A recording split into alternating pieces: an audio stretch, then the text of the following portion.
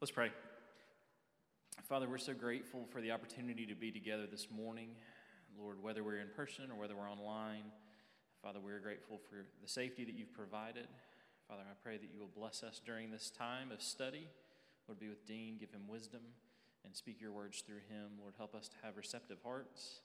Father, give us discerning spirits. Father, help us to work together to encourage each other and to dive into your word. In Jesus' name, amen. Thank you, Josh. Appreciate it. So I was thinking about the part we're going to study today. Again, welcome hopefully a few more online today. Though again, we got the faithful remnant here in the sanctuary. But I was thinking about we're exploring this concept of life together, coming together as the community, the people of God, using a dialogue together with a book by that name of Dietrich Bonhoeffer. In the section we're talking about here, I was thinking about a dear friend of mine last week. I guess it was about a week and a half ago he talked to me, but it's a picture kind of a leader of his organization. He's not a minister type or anything like that, a man of God, but he was asked to do a funeral for a dear friend of his and member of his organization. So I was hanging out with him, and he pulled me aside. And he said, "Look, I've never done this before. I've never done a funeral. Can you just give me, I've got the information here. Can you give me a couple thoughts and, prepare for this?" And I said, "Look, you'll be fine. You'll be fine." But I said, "I will tell you one thing I try to think about is you've got a bunch of facts." I mean, he was telling me, I'm going to talk about, the work, all this kind of stuff. I said, "Here's the thing. It makes sense for us, for our lives, to take the shape of a story." So I encourage you to think about that. You're telling the story and celebrating the story of a life lived well. I mean, that's when you're fortunate enough to have the funeral like that, and he was. I said, think in terms of that. What are some themes of his life that when you share it, it ties together the narrative of this person's life in such a way that we celebrate? And when I think about that, part of what that's important for us to think about is, as followers of Jesus, we've been doing that for a long time, right? Part of what it means to be a follower of Jesus is we set our lives in a larger story than ourselves. We're surrendering our identity to an author that is more than just those of us that are writing our own stories. That makes sense? Fancy word alert, I'll give this to you just so you know. This is a very, very important conversation that's been going on in academia and those kind of things for decades now. What I'm talking about is, again, fancy word, go impress your friends, meta-narrative is what I'm talking about. Meta being larger, bigger than, and narrative. Here's the debate in philosophy. A lot of philosophers, a lot of folks that might not even know that word will be saying this to us. There is no larger story. That's what you'll experience with a lot of culture. There is no larger story, so go out and make the best of what you can with your life. You're the only one writing the story. Now, that's one way to take it. That's one way to go. It's a valid option if you want to not be a follower of Jesus, which is fine. But those of us who are followers of Jesus, what we're saying is, no, we cannot find life outside of a story that's bigger than ourselves. In fact, if you talk to those whose lives are in this thing called recovery, 12 steps of any form, the first 3 steps of recovery are saying, I am not a good author of my own story.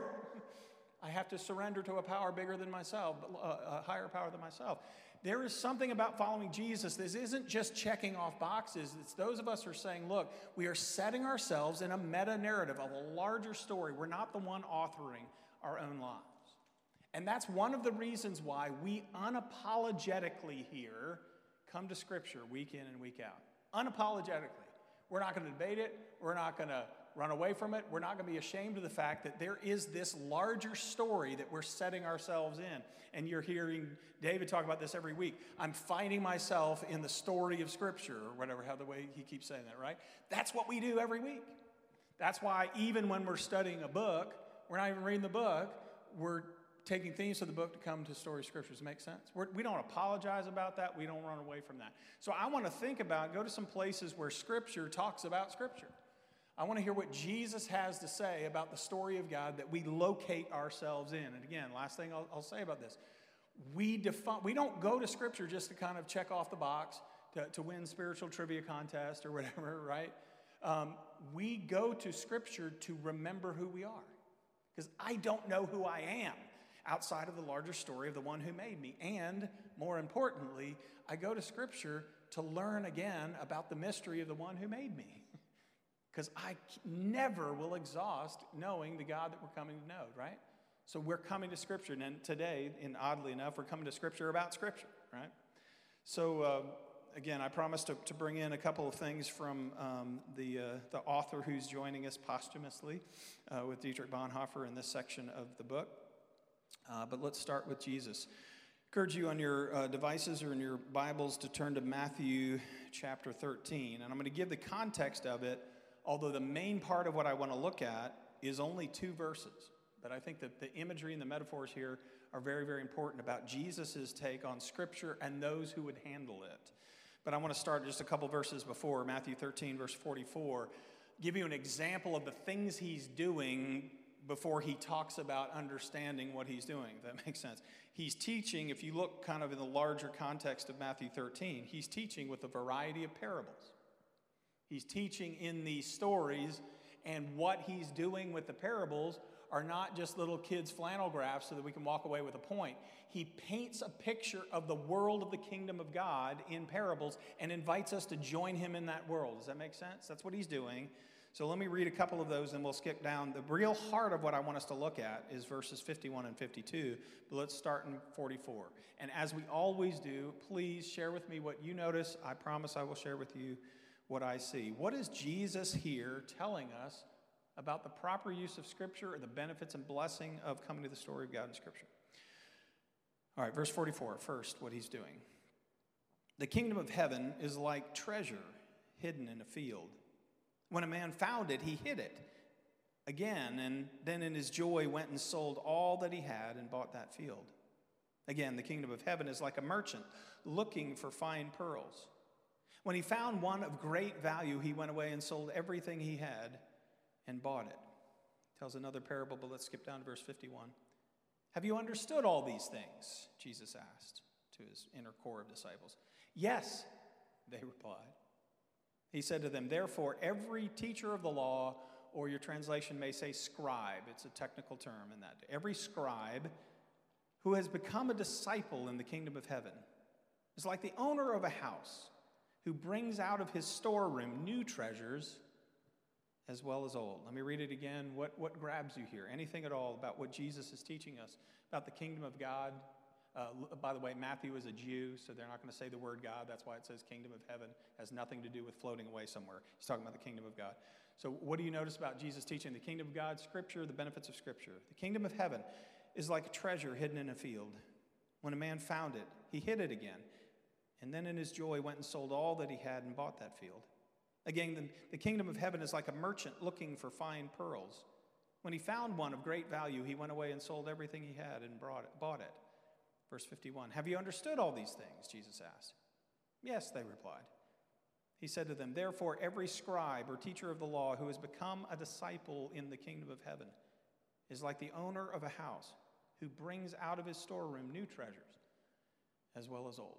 What do you notice about Jesus' teaching on the kingdom and all about being scribes, students of those scriptures that are kingdom scriptures? We got Keith here, and Wade's going to bring mics to folks. David, you're going to say something? You're playing with your mask. Be careful you play with your mask. I think you're going to talk. Dean, the first thing that jumps out at me is just that the kingdom of God has great value. Yes. And it's something that is sought. Ooh, those are like the two things that are the three things. In all three of those examples, there's a seeking and there's great value. Yeah, incredible value to it. Again, we've heard these parables before. I think it's so important. David talked about a word that I think is so central for us to reclaim. We are here to be followers of Jesus, to be students of Jesus. The technical term for that is discipleship. We're here to apprentice our lives to Jesus. And one of my favorite discussions of this, Dallas Willard wrote, I think it was a chapter in a book called The Cost. We talk about the cost of discipleship, right? So give up everything you have. But he had a whole section where he talked about the cost of non-discipleship. What do you miss out on when you choose not to be a student of the life of Jesus? And he unpacks it, the peace and the power and the purpose and the adventure and the wonder and the relationship of life together as a student of Jesus. Sometimes we need to remind each other this isn't just some like slave driving thing. Jesus invites us to follow him because it is of great value. Now I want to add a little piece to what you said. Not everybody in the story is seeking. It is sought after by at least two of the three things you mentioned. But notice the two parables. This is something, again, I credit this from Dallas Willard, but it's one of the things I love about Jesus. Look at the first two parables again. What do you notice that is similar, and what do you notice that's different in the two parables? It's a kind of a neat thing to notice. Wade, can you say something? Oh, sorry. Oh, go ahead, yeah. If I'm on, well, both of them found something. Right. It looked like, and then the one, he hid it again, and the other doesn't really make a reference to what he did with it. He just found it right. and then purposed to sell everything that he had and come back and buy it. Yep. Whereas the first one, he found it. he found it and then re-hid it. Exactly. He found it and hid it again. Right. And then put it, kind of put it back, which is a question in and of itself. Yes. Because then he went back and bought the field. Yeah. So that would be his. Both of those, they're similar in the fact they're punching the incredible value of this, right? And in both cases, what did they do? What did they give up? What was the cost in order to get the treasure? Just a couple things in the story. For both of them, it was everything. Everything. So what does that tell you? What they found was worth everything that it cost to give it up. That is so important for us to remember. I grew up thinking that's just heaven, so I've just got to, suck it up here on earth and slave drive as a Christian. No, Jesus says life in the kingdom of God is so incredibly priceless and treasure-oriented that if we knew what it was he had to offer, there would be nothing we wouldn't want to let go in order to have it, right? That's the thing that's similar. What's different in the second story, yes, he's looking for, his whole life he was looking for the rare treasure. In the first story, is he looking for the treasure? No, what's he doing? I picture a guy out, plowing the field, right? Right? Boom, they hit something. What the heck was that? And they did, oh my gosh, there's something of value here. And then he hides it again, right? Because it's not his field. So again, this part comes from a guy named Richard Lamb in his book, The Pursuit of God in the Company of Friends. I've said that before. I love just the title of it. That's discipleship, Pursuit of God in the Company of Friends, right? But he said, isn't it beautiful that Jesus honors and blesses seekers and stumblers? Some people stumble onto the kingdom of God. They're not looking for anything. But yet as they're going through life, they stumble upon, oh my gosh, there's something to it. Nicodemus stumbles upon, well, I've been doing this religious thing my whole life, but there's this guy over here that's doing stuff I can't understand. Let me go there. God honors stumblers and seekers. I love that. Isn't that beautiful? But in both cases, when you stumble upon or when you find what Jesus is really offering, not just empty religion, certainly not cultural emptiness, when we stumble or seek our way into an encounter with Jesus, if we knew what it was he had to offer, isn't that what he said to the woman at the well? If you knew who you were talking with, you'd be asking for me to give you what I have to give. Isn't that right? Beautiful picture of life in the kingdom of God. What else do you notice? Thank you guys, all of you for that. What else do you notice about Jesus moves from talking about kingdom stuff to an image about those who would handle Scripture? And I don't think it's just talking about formal teachers and scribes, because he's talking to fishermen and stuff. Anything else you notice here? Jesus gives us a window into his view of Scripture and life in the kingdom. Yes, Kevin, back there.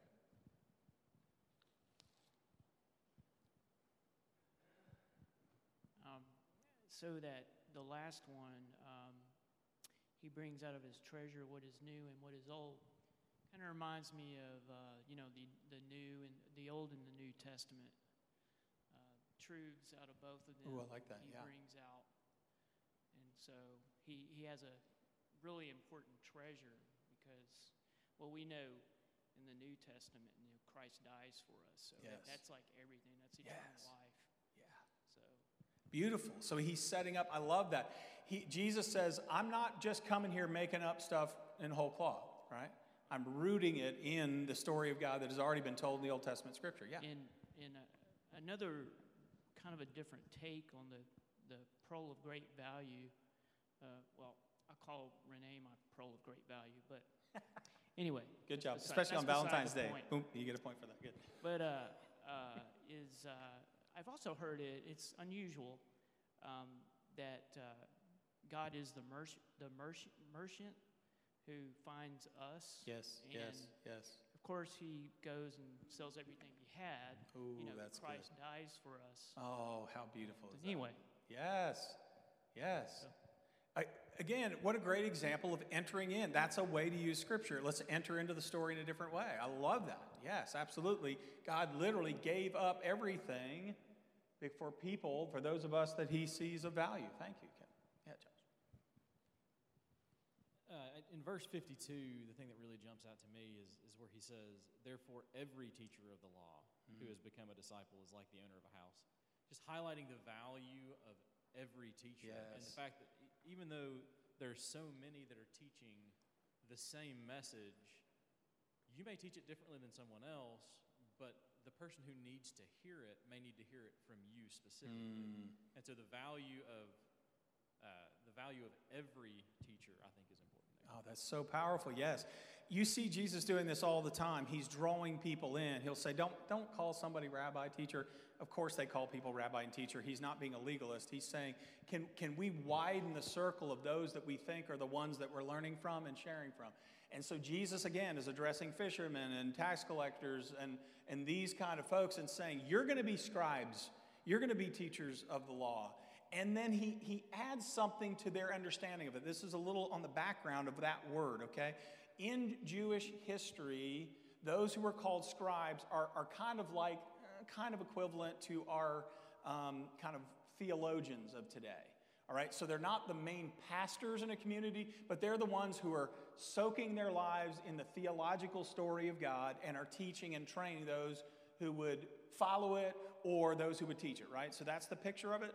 Let me give you a quote from, it's called The Wisdom of Sirach. It's one of the apocryphal books, but this gives you a window into what people thought of when they talked about scribes. So Sirach 39 says this: a scribe is one who will not only seek out the wisdom of all the ancients, all right? So a scribe is someone who knows the tradition and the history of the Old Testament story, but also one who will penetrate the subtleties of parables and be at home with the obscurity of parables. Let me say that again.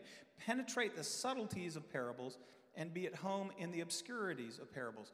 In other words, they viewed a scribe as like a mystery solver. So this is someone who's steeped in what is old and someone who is knowing and solving the mysteries. Let me say that again. Steeped in what is old and solving the mysteries, so to speak. What does Jesus affirms some of that, but then he adds to it. In Jesus' picture of a scribe, we're not just talking about someone that is only bathing in the old, and we're not just talking about a mystery solver. What does Jesus add to the picture of a student of Scripture, as I think all of us are supposed to be? What do you notice that he adds to that?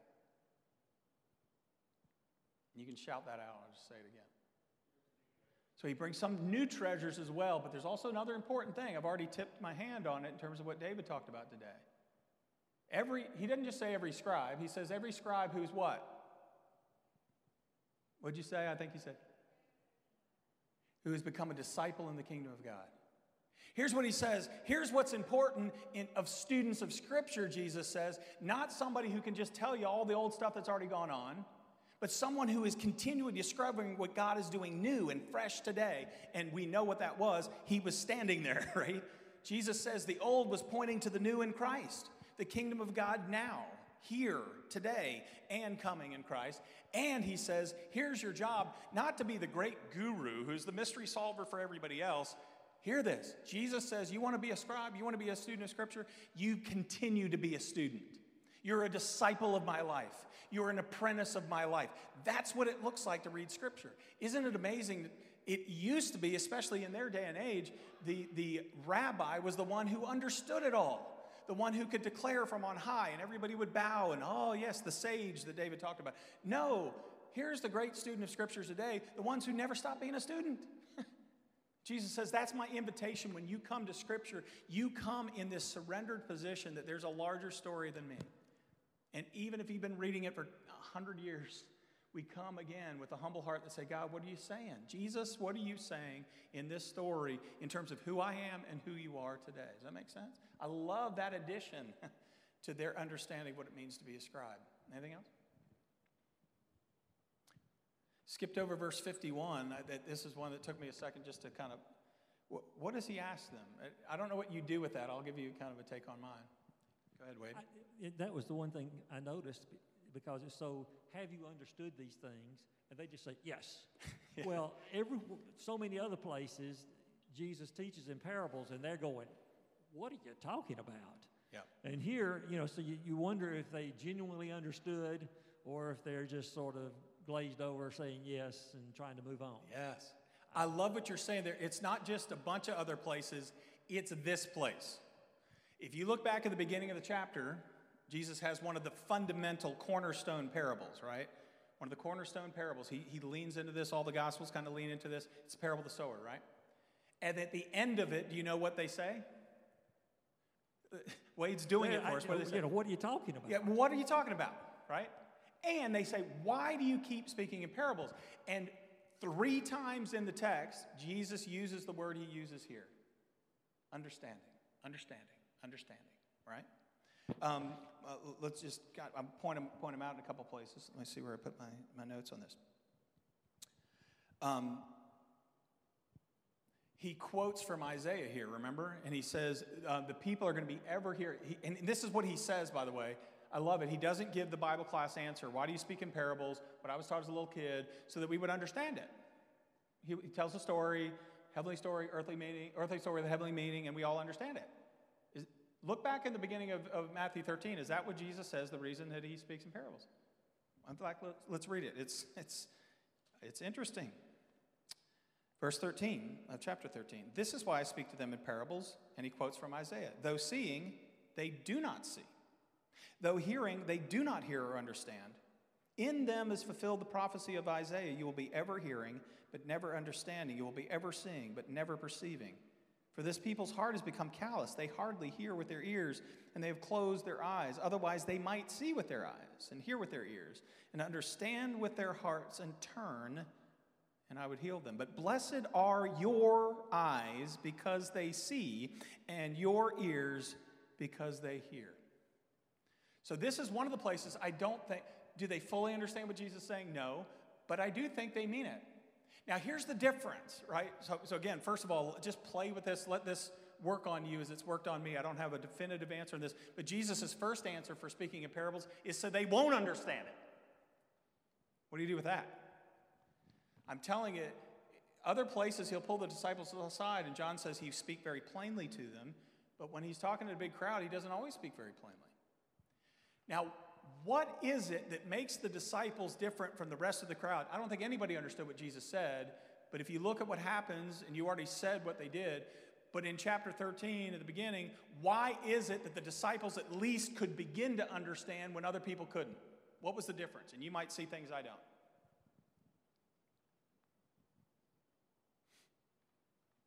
Jesus tells the parable, the crowds go on their way. What do the disciples do?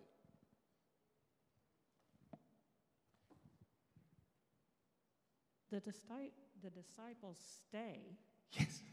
And they ask, and then Jesus explains. Yes. So it's in the asking, the seeking, that I think you started the class with. I wasn't in here then, but so I think it's that seeking that brings the understanding.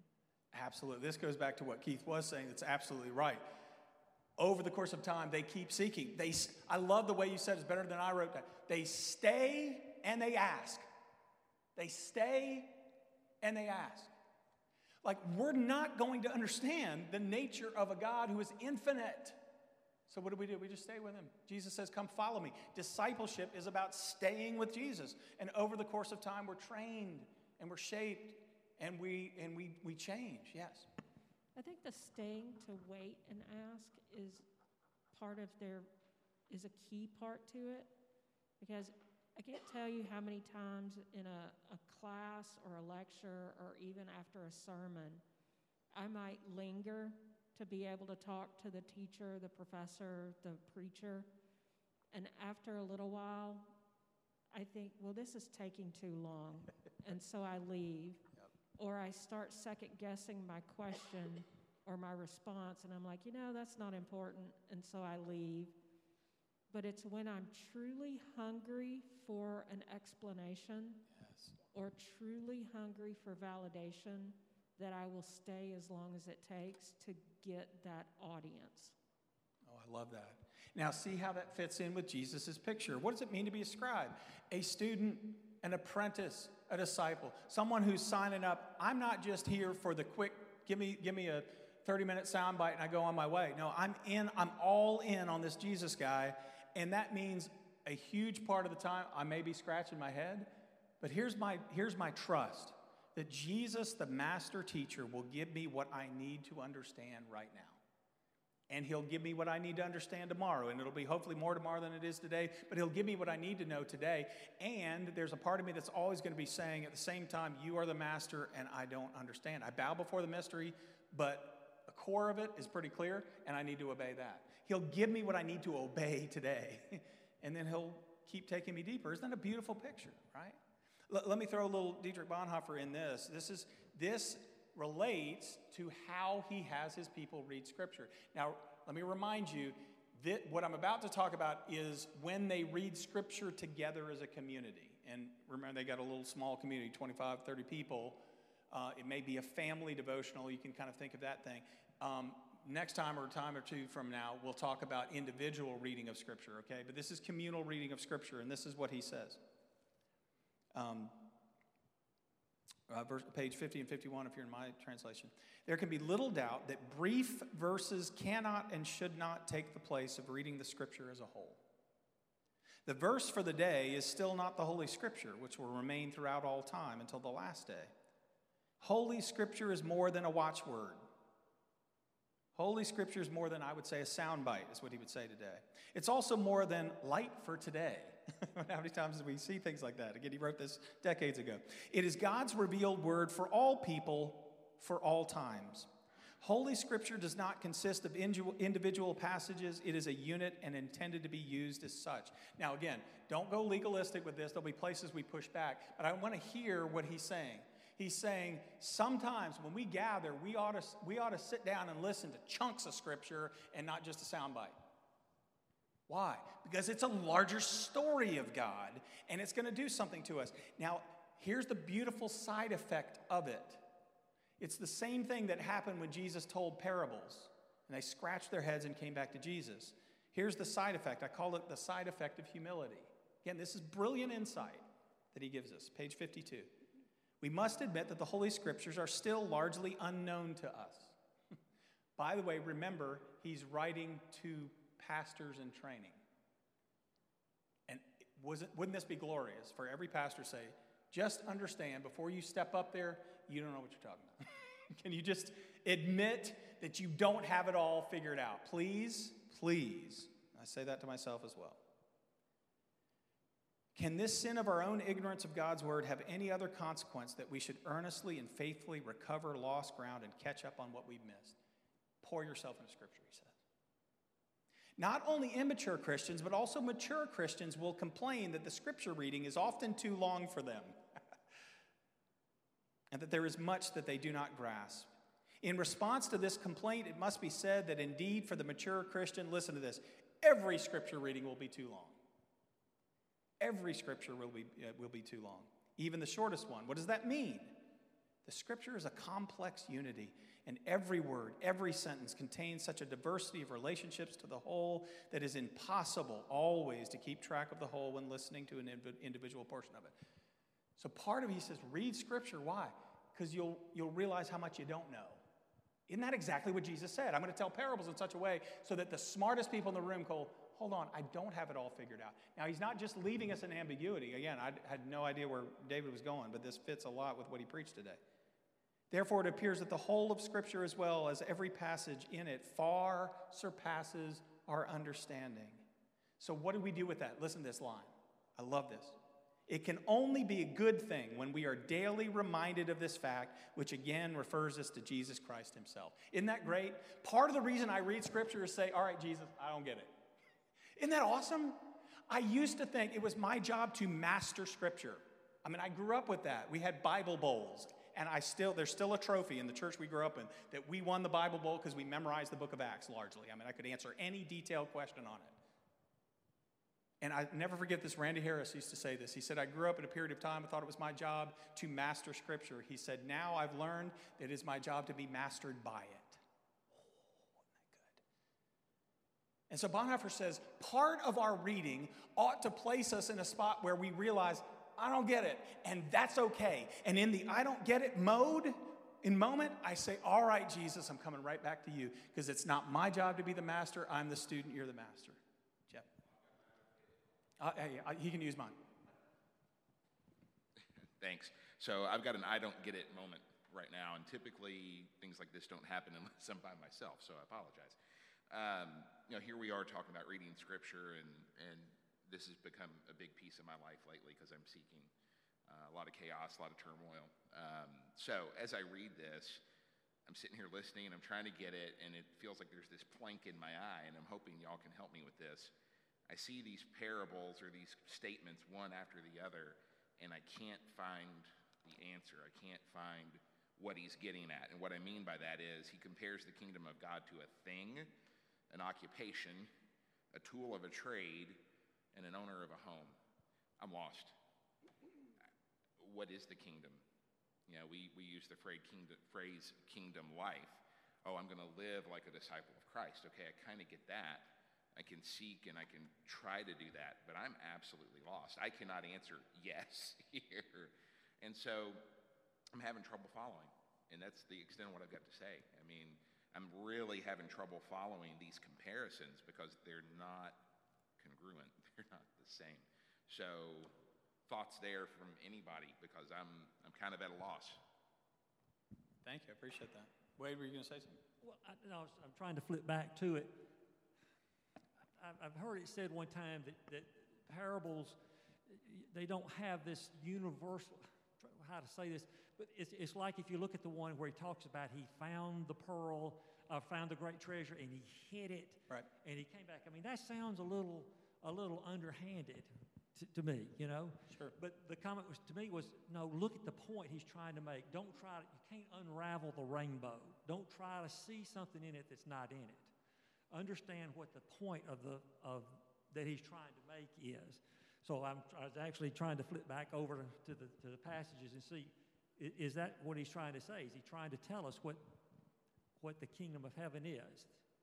Or is he trying to tell us the value of it? Right.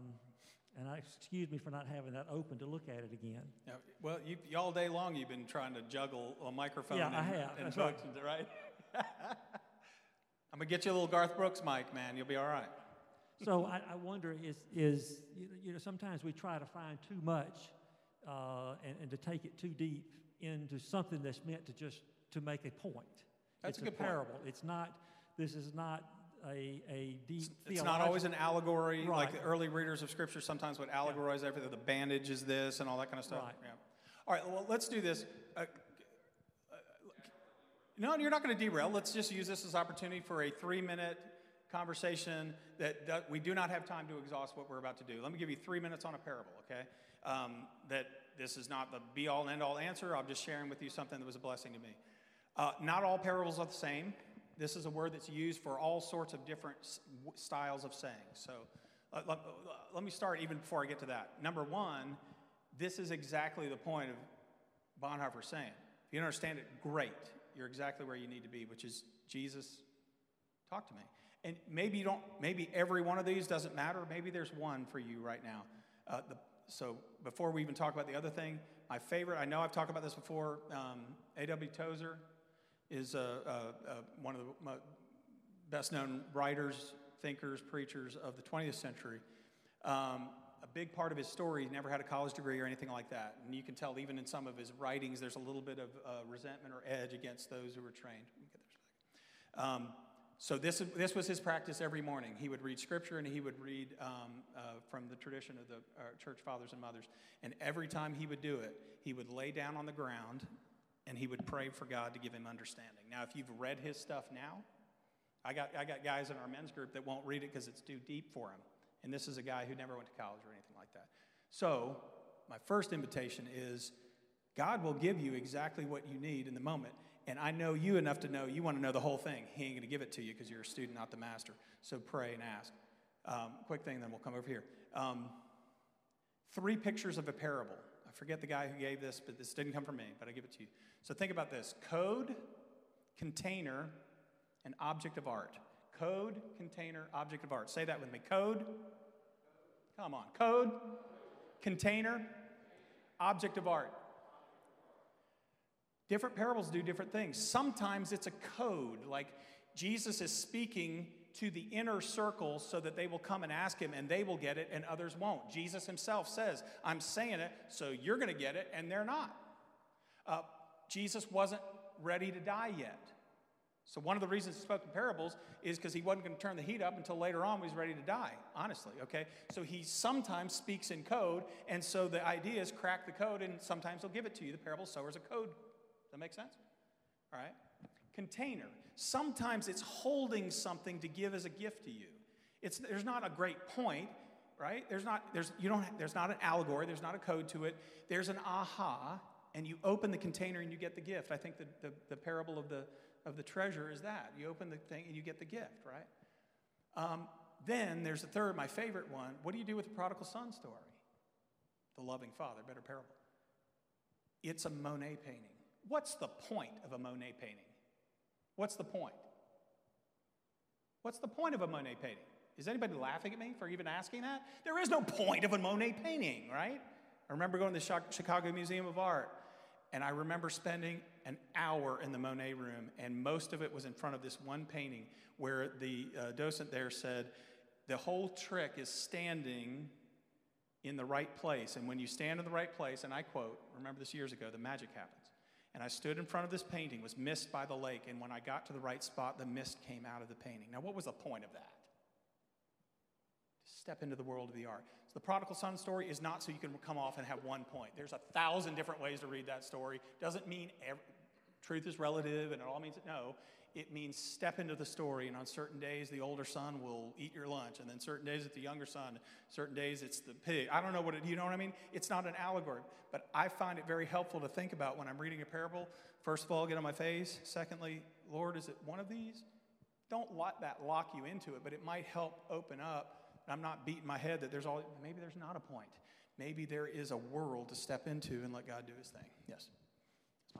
Back in the last century when I was in college. Say again? Back in the last century when I went to college, I am mathematically challenged, which is, to play music is, it's all mathematical, okay? Yes. So that's anyway, so I wound up in calculus, which, I barely survived algebra and trig.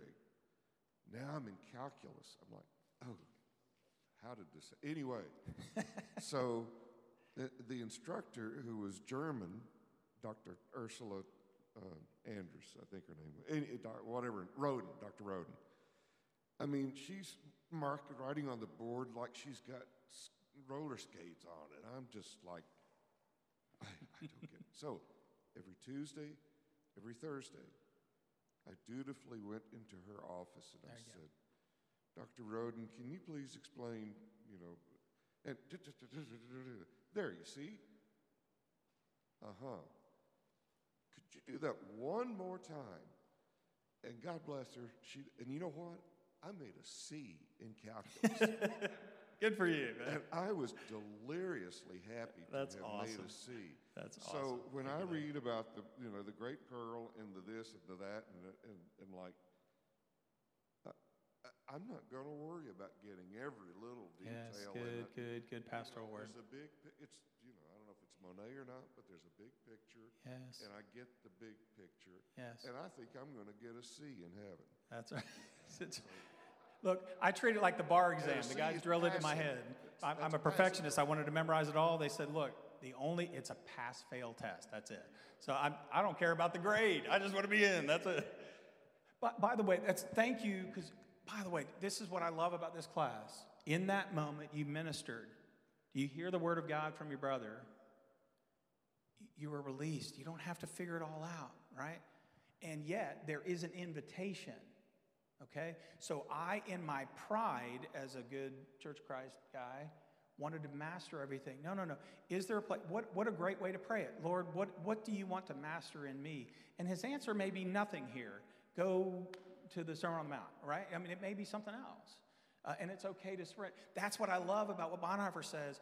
Reading Scripture will send me back to Jesus. It keeps sending me back to Jesus. And it may be in a moment of understanding where he says, those who hear and understand, there will be fruit from the kingdom.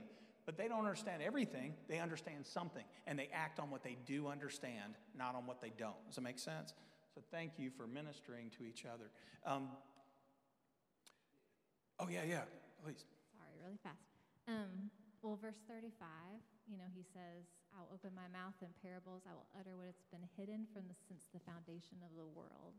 So the parables, he's uttering the mysteries of what's been hidden from the creation. So whatever he says, like you were saying with art, sometimes you just sit in the mystery. It's just beautiful to be in the mystery. Yes. You accept the mystery, but it's still a mystery. There's mystery to it. Right. And then when you were reading before about, I will utter things that, they won't understand. This people can't hear. This is why I speak in parables.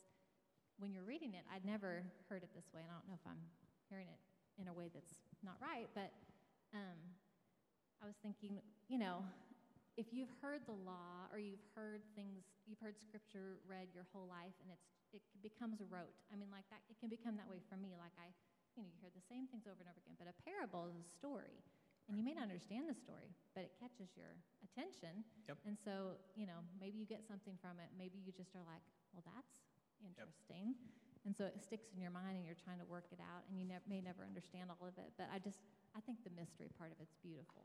I love it. Yes. Pass it up to Josh while the mic is moving. That's why my favorite description of the function of a parable. I think it was Dodd, but I can't remember the scholar. Just make up a name and pretend that's right.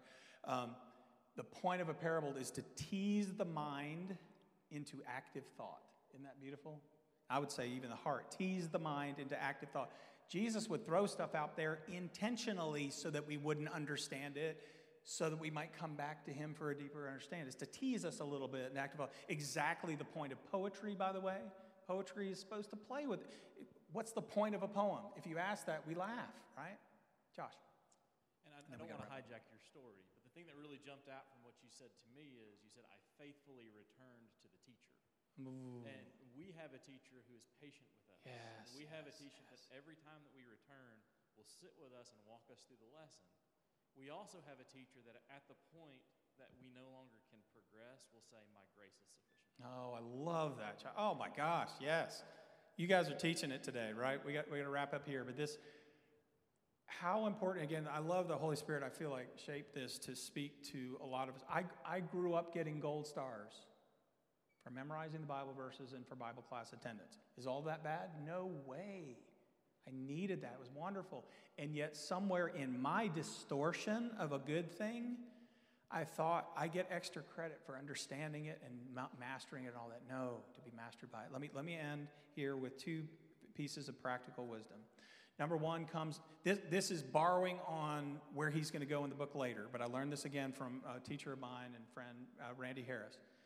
He said in his personal reading, remember, this is talking about communal reading, so don't feel like you got to go home today and read 20 chapters of something, although I think there's a benefit of reading larger chunks.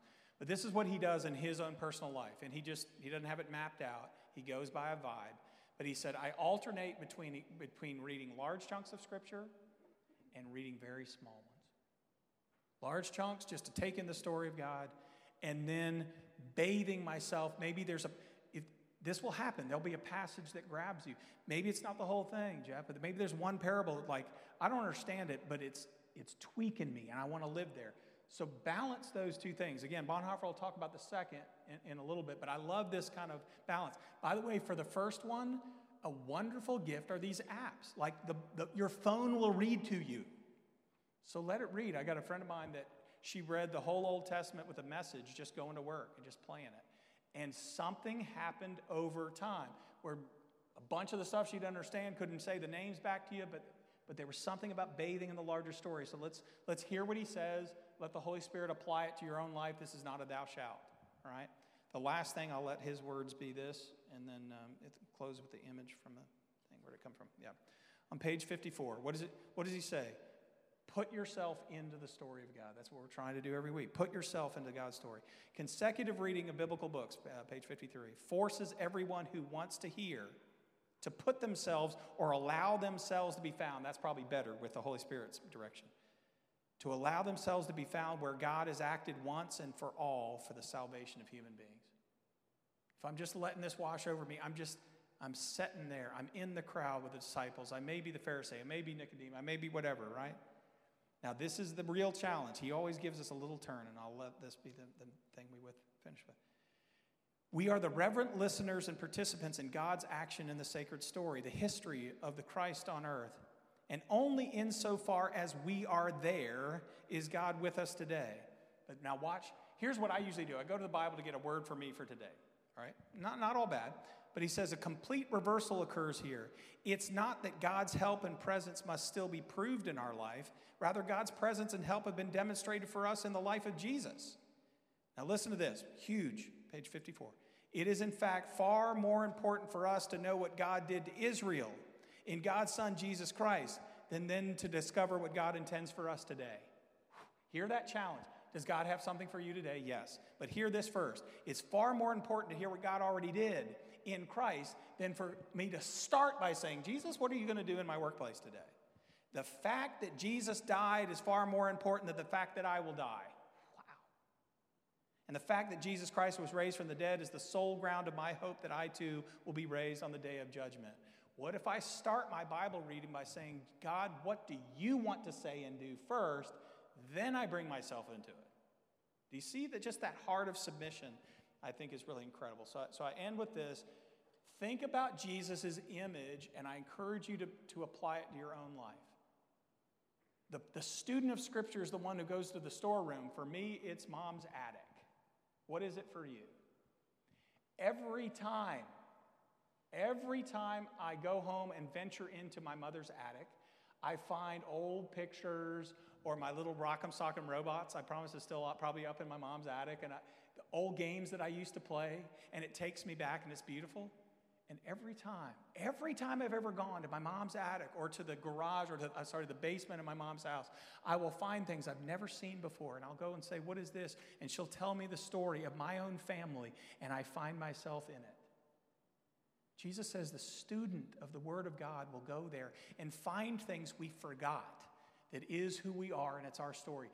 And we will be dazzled when the Holy Spirit of God says, here is something fresh and new in the work of God for you and for you and for me and for us today. Isn't that beautiful?